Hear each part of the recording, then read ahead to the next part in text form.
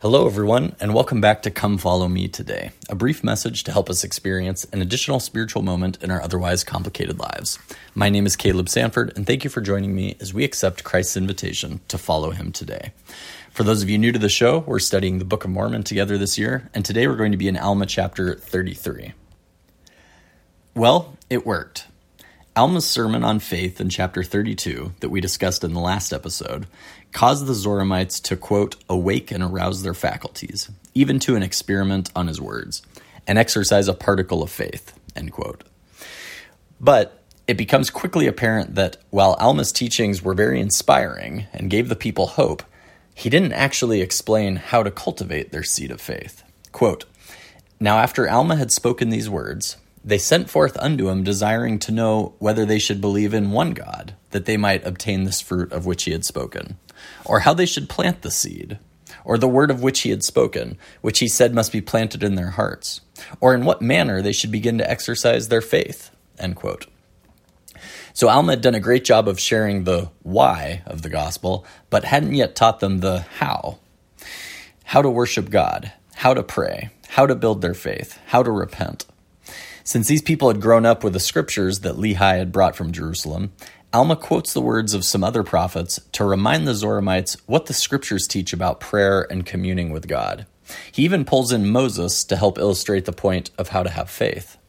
Quote, but behold, these are not the only ones who have spoken concerning the Son of God. Behold, he was spoken of by Moses. Yea, and behold, a type was raised up in the wilderness, that whosoever would look upon it might live. And many did look and live. But few understood the meaning of those things, and this because of the hardness of their hearts. But there were many who were so hardened that they would not look. Therefore they perished. Now the reason they would not look is because they did not believe that it would heal them. End quote. So let's have a little backstory here.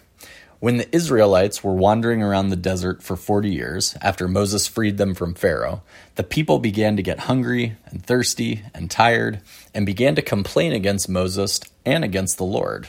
Quote, and the people spake against God and against Moses. Wherefore have ye brought us up out of Egypt to die in the wilderness? For there is no bread, neither is there any water, and our soul loatheth this light bread. End quote.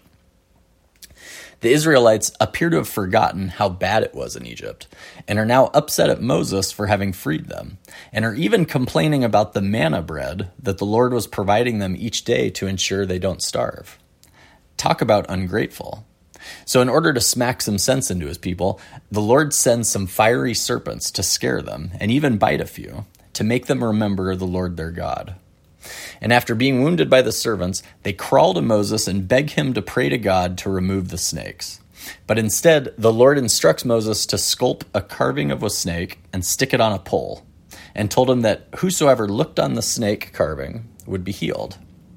Fast forward to Alma's time now, and he's teaching the Zoramites that, quote, there were many who were so hardened that they would not look, because they did not believe that it would heal them. The point of the story Alma is sharing about Moses is that all God wanted was for his people to believe that he would take care of them. He would heal them. He would be their good shepherd. They just needed to trust him. He was even trying to make it easy for them by providing food every day, water from rocks, and guiding their path and providing shade to them with a pillar of cloud. They just needed to follow, and yet many wouldn't. They did not believe that it would heal them. This seems like the challenge we have in the world today. We're all broken in some way. We all need healing. We all carry some level of guilt that we want taken away. We all have made bad decisions that we want to move past. We've all been hurt by those around us. Yet, we resist the one thing that can heal our souls. Quote, O my brethren, if ye could be healed by merely casting about your eyes that ye might be healed, would ye not behold quickly? Or would ye rather harden your hearts in unbelief, that ye would not cast about your eyes, that ye might perish? If not so, then cast about your eyes, and begin to believe in the Son of God, that he will come to redeem his people. End quote. Alma's trying to teach us here that believing in Christ doesn't need to be hard. Just like the carving that Moses had, where the people needed only to look at it to be healed, all we need to do is turn to Christ and our spirits will be healed. Many people, however, myself included, resist Christ.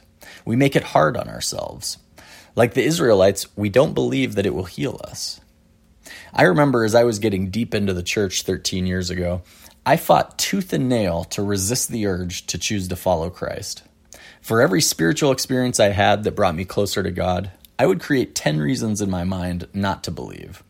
I would try to argue every point of doctrine. In the end, fortunately, the Spirit of God was stronger than the natural man in me and won the battle. But boy, I sure tried hard not to believe that the gospel of Jesus Christ could heal me. Quote, "And now, my brethren, I desire that ye shall plant this word in your hearts. And as it beginneth to swell, even so nourish it by your faith. And behold, it will become a tree, springing up in you unto everlasting life. And then may God grant unto you that your burdens may be light through the joy of his Son. And even all this can ye do if ye will." End quote. If you are feeling pain in your life, if you're feeling regret, betrayal, remorse, anger, sadness, or if you're just not sure whether you're important, come unto Christ. Turn to him. Believe he can heal you. Exercise a particle of faith, even if you can no more than desire to believe. Let this desire work in you, even until you believe in a manner that you can give place for a portion of the Word of God. If you let it, that desire to believe will become a tree, springing up in you unto everlasting life. And then God will grant unto you that your burdens may be light through the joy of his Son. Thank you for listening today, and I'll see you next time as we continue to strive to accept the Savior's invitation to come follow me today.